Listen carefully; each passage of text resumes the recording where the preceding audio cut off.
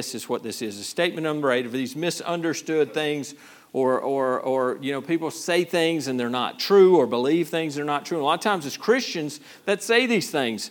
But the one we're going to look at tonight, and this might be the only one we'll get through, because I've got a little bit to look at with this one. It would be simple to answer, but I want to look into it with a little more depth. But it would be this. It's people say this. They'll ask this question or make this statement that why do bad things happen to good people? Or they'll say why do good things happen to bad people? It's the same coin. It's just the other flip side of the same coin. We could sum that up in a nutshell real quick, right? I can say very simply, there are no good people. We're so deceived when we start saying, well, they're good people. Now, I understand when we talk about in a worldly sense sometimes. Now, if you're not talking about the spiritual, we can say somebody, and there are people that you go, man, he was a good man. We know what we're talking about in a worldly sense. But good people, folks, go to hell all the time. Good people. Good people in the worldly sense. They did, there's names I could think of that have given tons of money to help kids or help this or help that, and there ain't nothing good about them. You look at their life, and there ain't nothing even good about it. Maybe they're trying to earn their way in or something. I don't know. But I think people have that mentality. But the question, that comes up, why do bad things happen to good people? And, so really kind of just work through this. So a lot of times people, what we do when we say that, or what some people do when they say that, is we place ourselves in the judgment seat of what good and bad is, or who is good and who is bad. And the most popular way that we make that judgment is through comparison. But we don't make the comparison with Christ, right? There's the fault in this. We don't go, yeah, they're really a good person, and they're so much better than Christ. You don't have that. No one ever wants to compare someone else to Christ. We would go, Brent's a pretty good guy because, he's not near as bad as Bill. He's a lot better than Bill. And so that's how sometimes we get along. He's not as bad as that person, so he's a good person. And according to the Bible, though, we're all on equal ground because none of us is inherently good. None of us. God is sovereign, so all that happens must have at least been allowed by Him, if not directly caused by Him. Amen?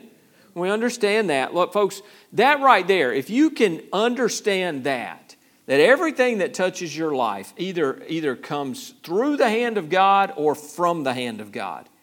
It's not like we could sit there and go, why weren't you there, Lord? He was there. He's always there. And if He allows something to happen, what we have to do is we have to have the faith to trust Him. Now, that's a hard thing. There are things that happen and people emotionally, but the bottom line comes down to, am I going to trust God? So, we must acknowledge that human beings who are not eternal, infinite, or omniscient cannot expect to fully understand God's purposes and ways. We can't understand His ways. Our minds aren't big enough. The problem is God's got infinite knowledge, and we have itty-bitty pea brains. We have just this, and we think we're so smart because we have so much knowledge today. Never in the history of man has man been so smart and so stupid at the same time. We have more knowledge than has ever existed in the history of mankind, and we have zero wisdom. We have zero common sense, and we're just in a world of hurt.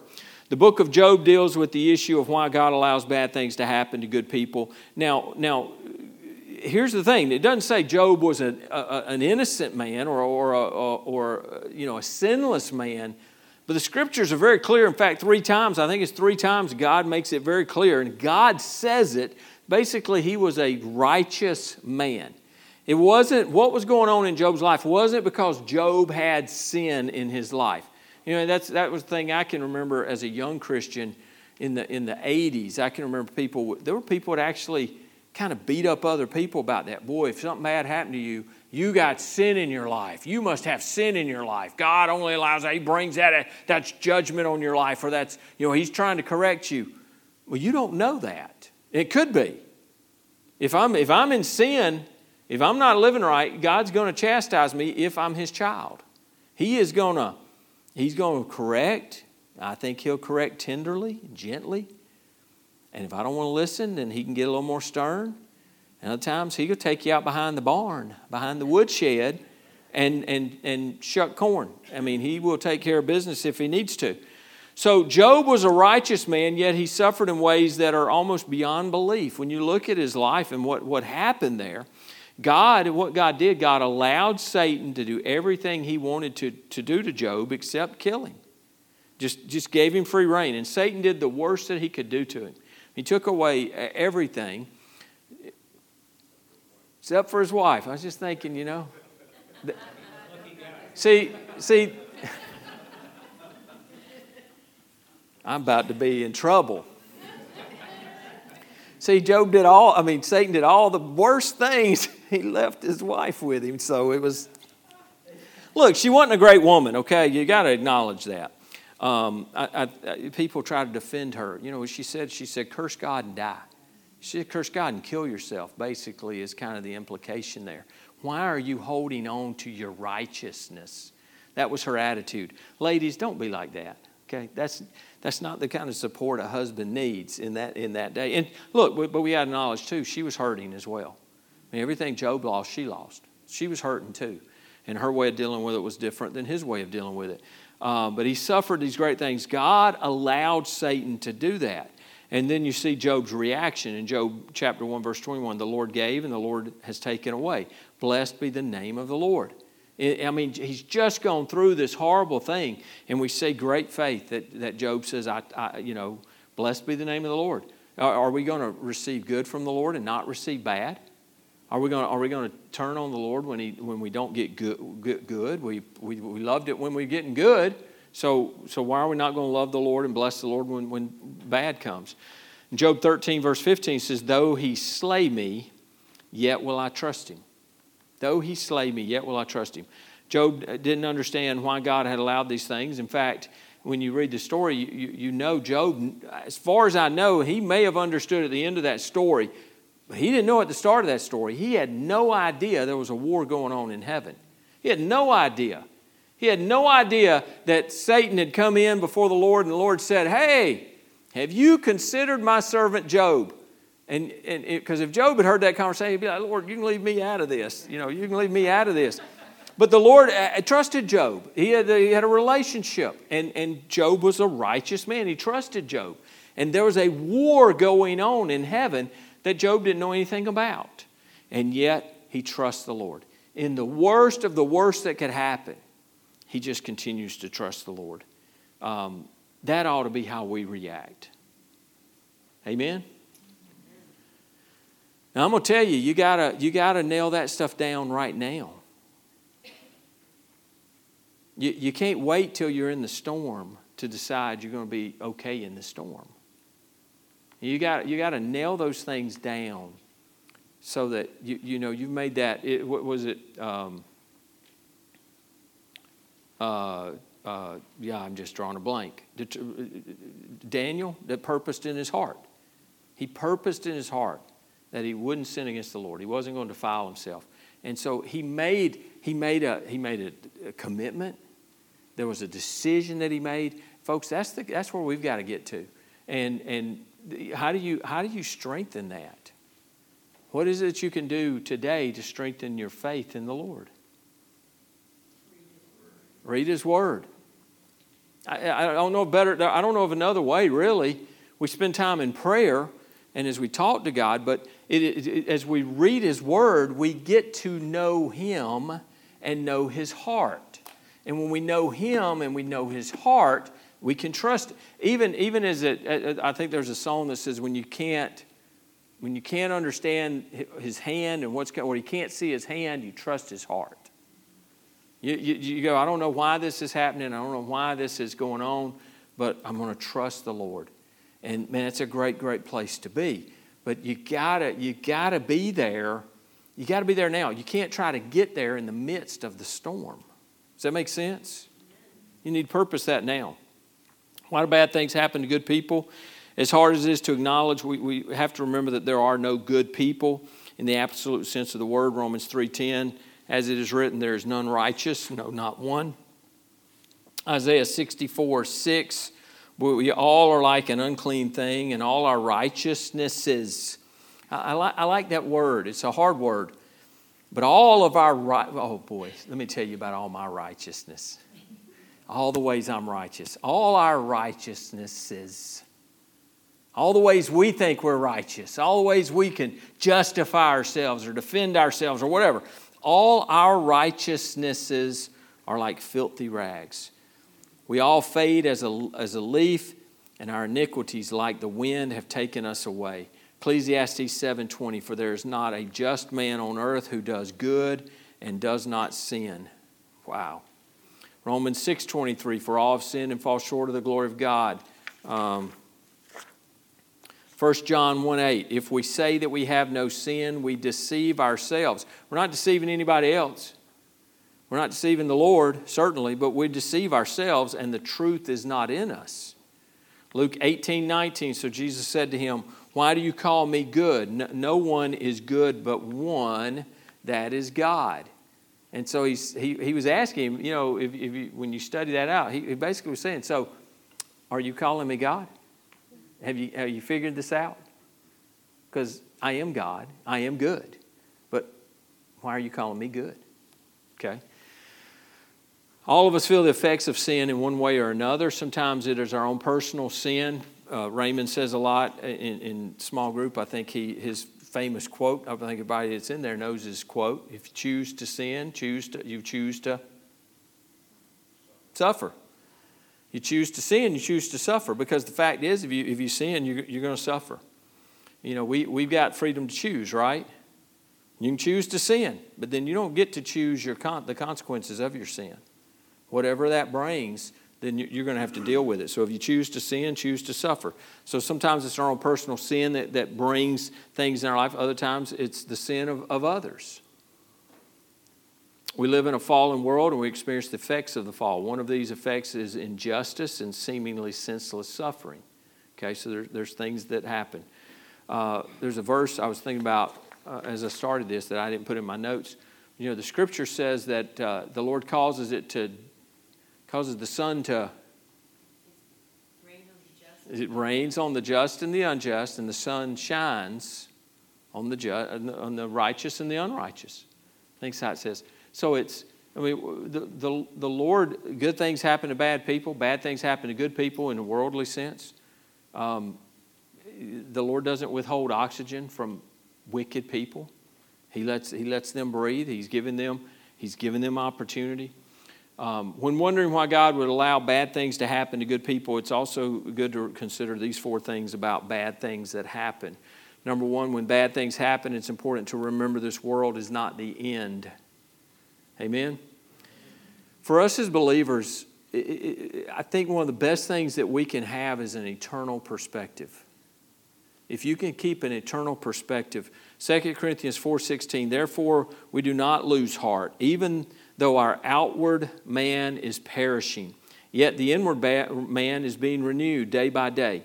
For our light affliction, which is but for a moment, is working for us a far more exceeding and eternal weight of glory, while we do not look at the things which are seen, but at the things which are not seen. For the things which are seen are temporary, but the things which are not seen are eternal. We will have a reward someday, and it's going to be a glorious time. Amen. So listen, if we can get our eyes focused on the Lord, we keep our eyes focused on the eternal, not on the temporary, not on the now. I say this a lot, but if we're focused all the time on paying off our house, if that's our number one focus, or how much I got in my 401k, or what my next job, what my next promotion. If everything that we're focused on is just the worldly, anytime there's a blip in the road, anytime there's a bump in the road, every time there's something that happens that's a negative, it's going to affect us. And what we got to realize is, look, none of this is going to matter. All right, let me ask you this. This just came to mind. I saw this on a video. Guy was talking to these two people on a Zoom call or something. And he asked him, he said, so you think money would change your life? Make a lot of money would help you change your life. Oh, yeah. He said, all right, well, let me ask you. He said, if I gave you $1 million, would it change your life? You think that would change your life? And they're like, oh, absolutely. He said, well, I'll tell you what, I'm going to give you $1 million. What if I tell you I'll give you $1 million? He said, I think he even said this. He said, what if I gave you $10 million? I'll give you $10 million, but you don't get to wake up the next day. Is it worth it? And they both were like, no, it's not worth it. He said, all right, so what you've just told me then is just waking up tomorrow morning is worth more than $10 million.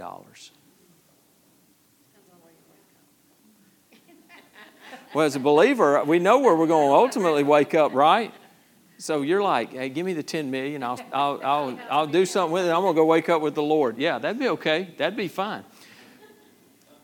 But that's that perspective. He changed with that question. Those two people he was talking to totally changed their perspective. He said, if that's the way you can wake up, if waking up is worth more than $10 million, just waking up tomorrow is worth more than that $10 million would be, then you ought to have a great attitude every day when you wake up. Perspective. Now, folks, one day we're going to wake up in glory. Why do we and look, I'm guilty. There's times I get down. There's times where I'm discouraged. There's times where, things are dry for me. Preacher, you're always on cloud nine, I'm sure. No, I'm not. There's times I have to press through too. Sometimes you got to pray till you get through, right? You ever go through a dry season? I'm not immune from that either. But we press on. We press on. You keep going. But you keep your eyes on the ultimate goal of where we're going to be. Don't let the stuff here distract us. Live your life for the Lord. Focus on the Lord. Don't focus on the stuff the here and now. So when bad things happen, remember this world is not the end. Number 2, when bad things happen, God uses those bad things for ultimate lasting good. Romans 8:28. Great verse. Great verse of the sovereignty of God and His work in our life. It's a great verse that helps us to have great peace and hope in difficult times. Romans 8:28 and 29. For we know that all things work together for good. Did some things? Most things? A few things? All things. And we know that all things work together for good to those who love God, to those who are the called according to His purpose. Now listen, if you're a child of God, that is a great promise to hold on to right there. Because whatever is going on in life, there is a purpose. There is no senseless things happening. There are no, that was bad circumstances or whatever. It just happened that way. No! God's working in our lives, folks. If you're a child of God, He is working. He is working it all together. If I get hit by a Mack truck on the way home tonight, Jeannie, you might want to ride with Jesse. But if I get hit by a Mack truck on the way home tonight, I'm going to be in glory, I hope, because I don't want to suffer. So, Lord, just go ahead and take me out quick. But I'm confident, and I want you to have that confidence that the Lord is going to use that. It's His plan, okay? When you have health stuff that comes up, and Gina had the thyroid issue, and first thought when that doctor said that, I thought cancer. Man, she's got a golf ball in her throat. How in the world does she have something that big and we not see it? First thought was cancer. You kind of feel that little lump in your throat. Oh man, stuff starts running through your head instantly. Well, what if? I said, nope, we ain't going there. We ain't going there. We ain't going to worry about something we don't even know what it is. Enough of that. Poop, stop right there, time out, done. That's where we got to get to. And she and I have talked about it. We've prayed together about it.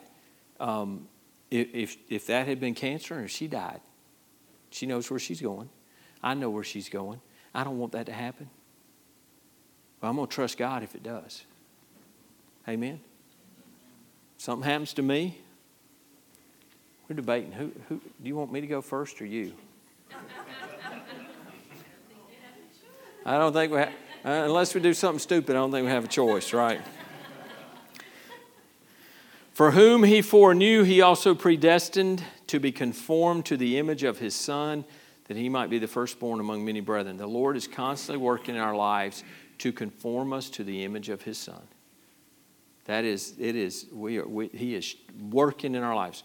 When Joseph, innocent of wrongdoing, finally came through his horrific sufferings, he was able to see God's good plan in it all. If you go back to Genesis in chapter 50, you see that. Joseph, he understood that. Now, whether Joseph understood that in the moment, I don't know that he could have foreseen. Unless God had revealed it, and we don't see that in Scripture, that he revealed what was coming for Joseph. But if Joseph if he had rebelled, he just had a rotten attitude, man, never. That's why he's my Old Testament hero. He gets sold into slavery. He's betrayed by his brother, sold into slavery. They take him down. They sell him to Potiphar. And what does he do? He just walks by faith. You can see it. He has a faith-positive attitude. He's just giving his best. And do you think he liked being a slave? I don't think he liked it. But I think in some way he must have said, God, I don't know why I'm here. I don't know why you've let this happen, but I trust you. And God blessed, it said it several times, God blessed the work of his hands. Gave him favor in Potiphar's house, so that he's the second in command in the house. Nobody but Potiphar has more power in the house. And of course, Potiphar's wife, we know the story, she has eyes for Joseph. And she comes on to him, he sheds his coat, he flees, he gets now falsely accused, he's thrown into prison. It'd be easy again to go, wait, whoa, this ain't right. Now, Lord, where are you? Why, God, where are you at with this? You know, it would be easy for us to go there. It'd be easy for Joseph to go there. Joseph doesn't go there. He just keeps a faith-positive attitude.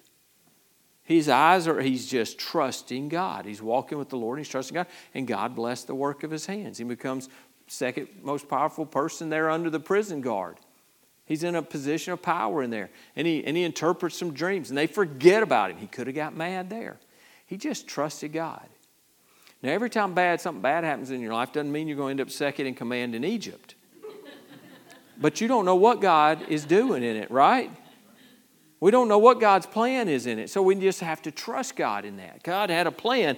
And Joseph, he was able to see that later on and look back and acknowledge, wow, looking back, it's easy to see now what God was doing through all of these things that seemed so terrible.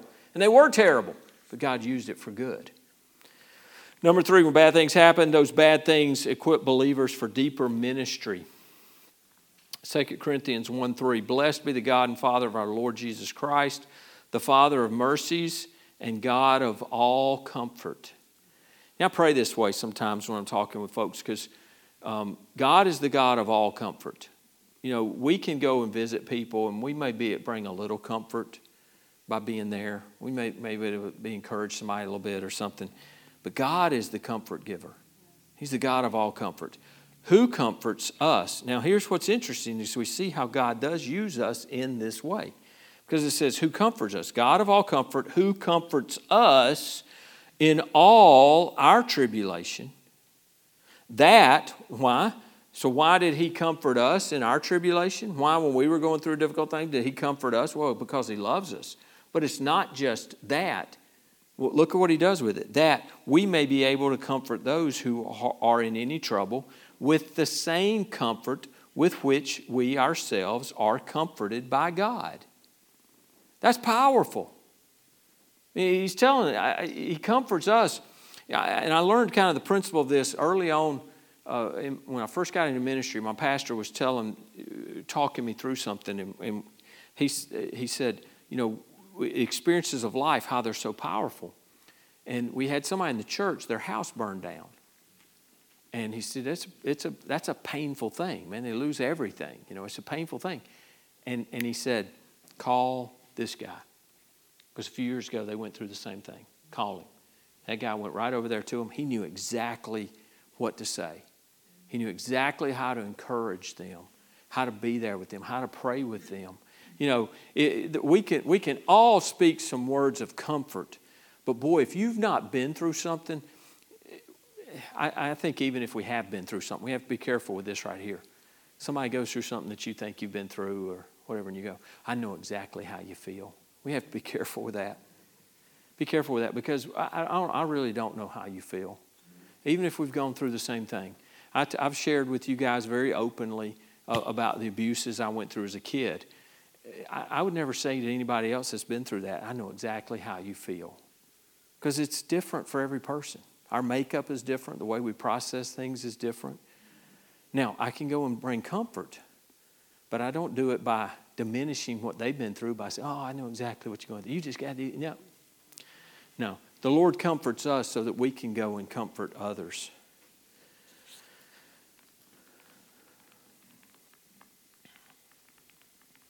For as the sufferings of Christ abound in us, so consolation also abounds through Christ.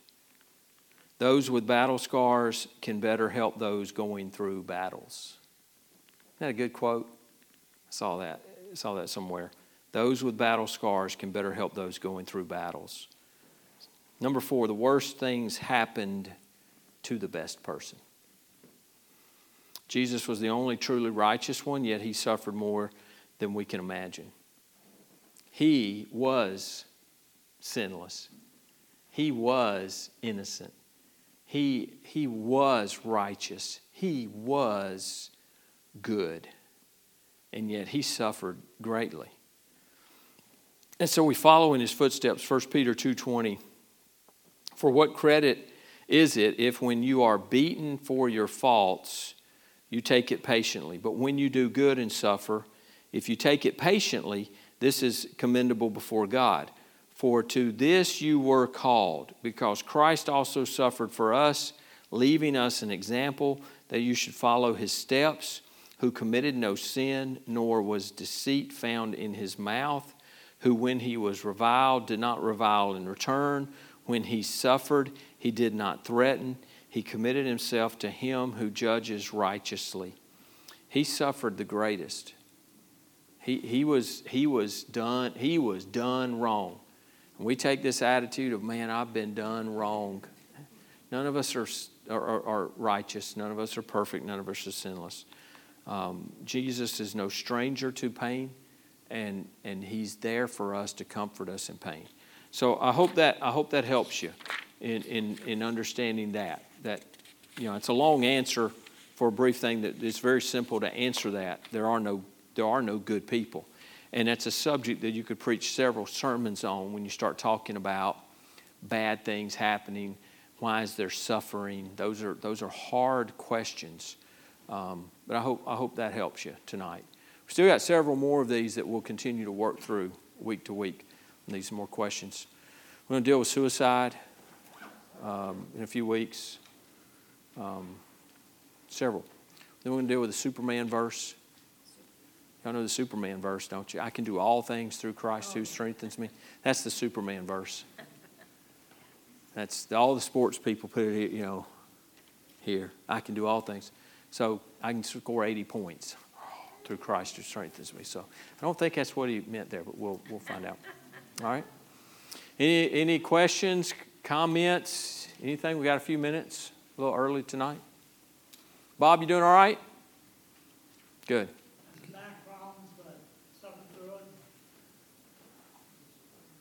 You press on. Press on regardless. Amen. Praise God, be happy, and press on regardless. Amen, brother. And for all those three, the easiest thing is praising God.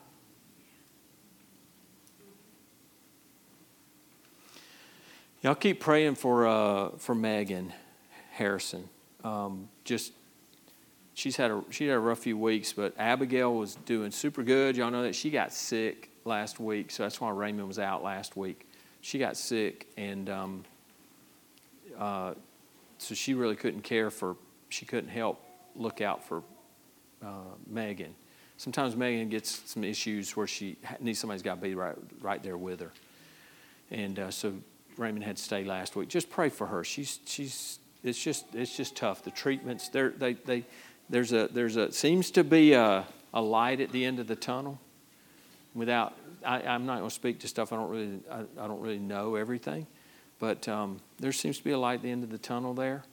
And I'm telling you, every time I talk to Raymond and we talk about that situation, Megan, I'm inspired by both of their faith, but I'm inspired by her faith. And just been a long, long, long road. And she just keeps trusting God. I just look at her. You don't have to look around long. I mentioned Nick Vujicic. How many of y'all know that name? Nick Vujicic, the little guy that has no arms or legs, born with no arms or legs. And he's fired up rock solid. They're starting a bank called Pro-Life Bank because of his stand against abortion. There were banks denying him. They weren't going to serve him. So he said, what do you do when the banks won't help you? You go start a bank. So he and some other folks in Texas are in the process of starting a bank. But I look at that and I go, man, that guy's got a smile on his face all the time. No arms and no legs. What am I complaining about? Like a friend of mine, you say, I don't have problems. And I just, man, if I start getting in a little pity party, I think about Megan and just how tough she is and how her faith is so strong. So y'all pray for them, okay? All right. Nothing else? All right, Father, we thank you again for the blessing of allowing us to be in your house tonight. Lord, I thank you for each one that's here. Pray you watch over and keep them safe as they go home. Lord, be with all of our church body. There are needs. Lord, we see the prayer list every week. We're a needy people. We have sickness within our church. We have sickness within the families of folks in our church. Lord, there's financial struggles. There are emotional struggles. There are physical struggles, Lord. There are spiritual struggles. There are those who need to be saved. God, we pray for those that are on our prayer list that need salvation, the ones we've mentioned tonight that need to be born again. We pray that the Holy Spirit of God would speak to their heart.